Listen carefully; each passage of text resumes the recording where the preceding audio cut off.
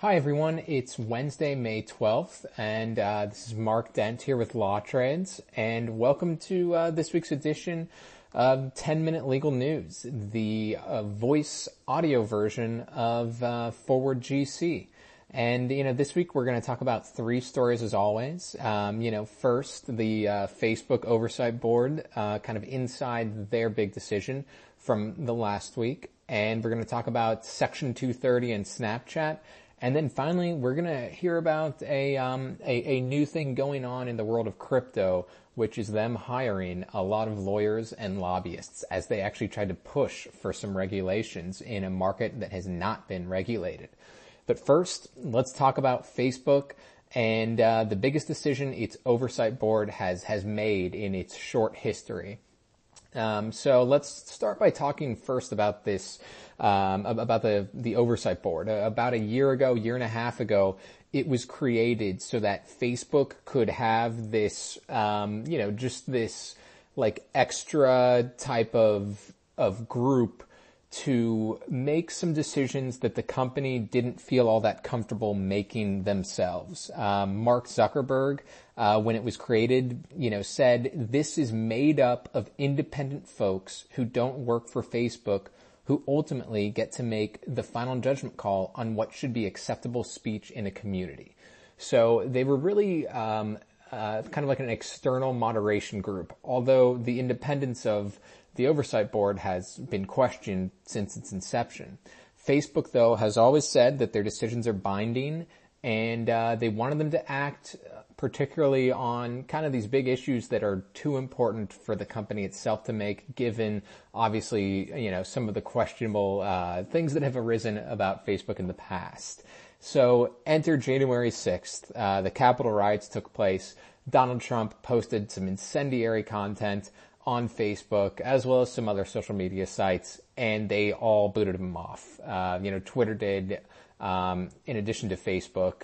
But Facebook said it was an indefinite suspension, and then they kicked it to this board to decide, all right, so was this legit or not? And after a few months, last week, the board came back with its decision. And they said that Facebook was justified in suspending Trump, but that it should not have been indefinite because the company had no established policies yet for making such a move. And then it basically said to Facebook, you need to decide now, if you want to put him back on the platform or kick him off forever. And so even though Zuckerberg created this oversight board to remove these big decisions from Facebook, this oversight board said, hey, this is a really big decision and now you need to make it. In the sort of, people have, since the oversight board was created, they've considered it the Supreme Court of Facebook, and this was kind of like a Marbury versus Madison moment, where it seems like it really got the chance to kind of show what it does and what it should do. Michael Barbaro, the New York Times podcast host there of The Daily, said, look, this is an instance of Facebook's Supreme Court kicking a case back down to a lower court. In this case, saying, you didn't do this correctly and it's your problem. You figure out how to do it correctly. And I would recommend listening to that entire episode. And one other thing before we move on, is that there's Kate Klonick, a St. John's law professor who has studied the oversight board since its inception. She basically said, we still don't really know what this even means, the oversight board entirely and this decision. And it's really going to play out over the next few months and years, that we're really going to find out just, how much Facebook is going to listen to this oversight board, how independent it really is, and what other kinds of big decisions it can make. So it's going to be something to watch out for a long time. As for the actual decision on Trump, the oversight board gave Facebook 6 months to make it. All right, moving on now to Snapchat and Section 230. So, as we've written about many times before here in this newsletter, Section 230 is the law that gives internet companies more or less immunity from lawsuits based on the content that their users produce on their platforms. And it's been under attack in recent years. It's about 2 decades old, so part of it is just hey, we need to change the law here. But, other politicians who have issues with free speech and think that is being under attack have wanted to go after Section 230 as well. But kind of circumventing all of this was a federal appeals court that last week ruled that Snapchat could actually be sued because of some content that some users put on their platform. And so this was an interesting case in the sense that it involved what is known as the speed filter for Snapchat, which I had no idea existed. But 3 teenagers had been using Snapchat's speed filter to sort of document their 120 mile per hour plus drive on the back roads of Wisconsin, and they crashed into a tree, and tragically all of them died. The family sued, and they argued that Snapchat was partially to blame for their death because of that filter. The case was immediately thrown out by a trial court because of Section 230, more or less. But then it was brought to the Ninth Circuit Court of Appeals, based in Northern California, which ruled that it could proceed.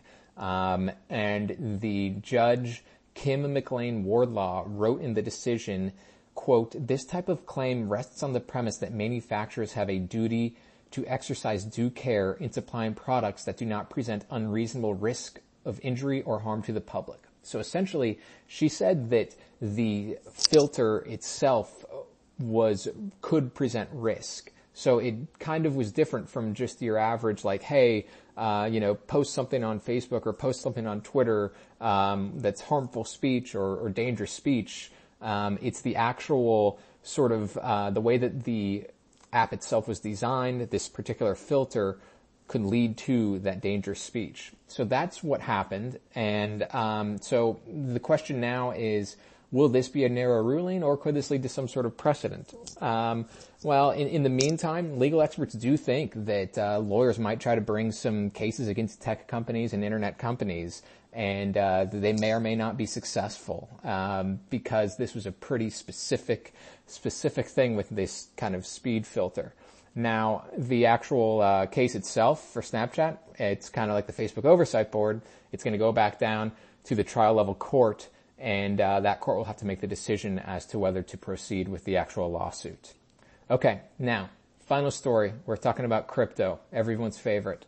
So crypto companies have been this sort of like deregulated Wild West sort of market for the last 10 years plus that they have existed. It kind of goes with crypto itself. It's supposed to be decentralized.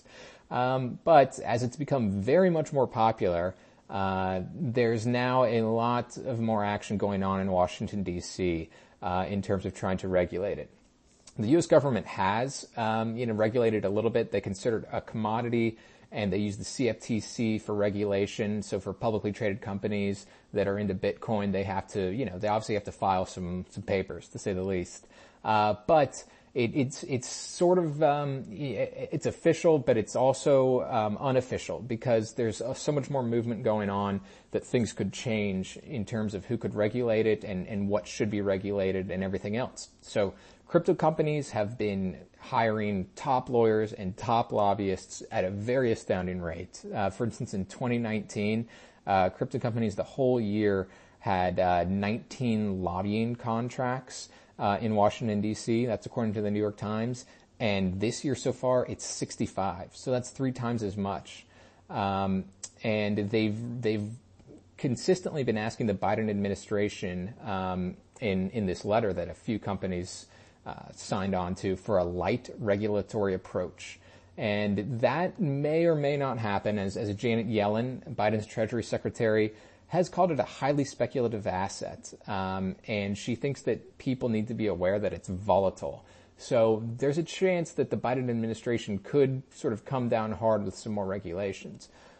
The one thing that's interesting in all this is there's a company called Ripple, which is actually a processing system for cryptocurrency, and they have a lawsuit against them by the SEC, and they've fought back against the SEC and invited others to join them. And interestingly, rather than just totally say like, hey, the SEC, get out of our business, they are in some ways inviting more regulation. As an intervener in this lawsuit said, quote, the industry needs to accept that good legislation and regulation is what is required, not no regulation. So basically, it's going to come down to the crypto companies banding together to maybe push for the regulations that are most satisfactory to them, rather than just saying we don't want any of this. And that's the movement that's going on in Washington right now. Well, that is it for this week's edition. Thank you all for listening, and I can't wait to talk to you again next week.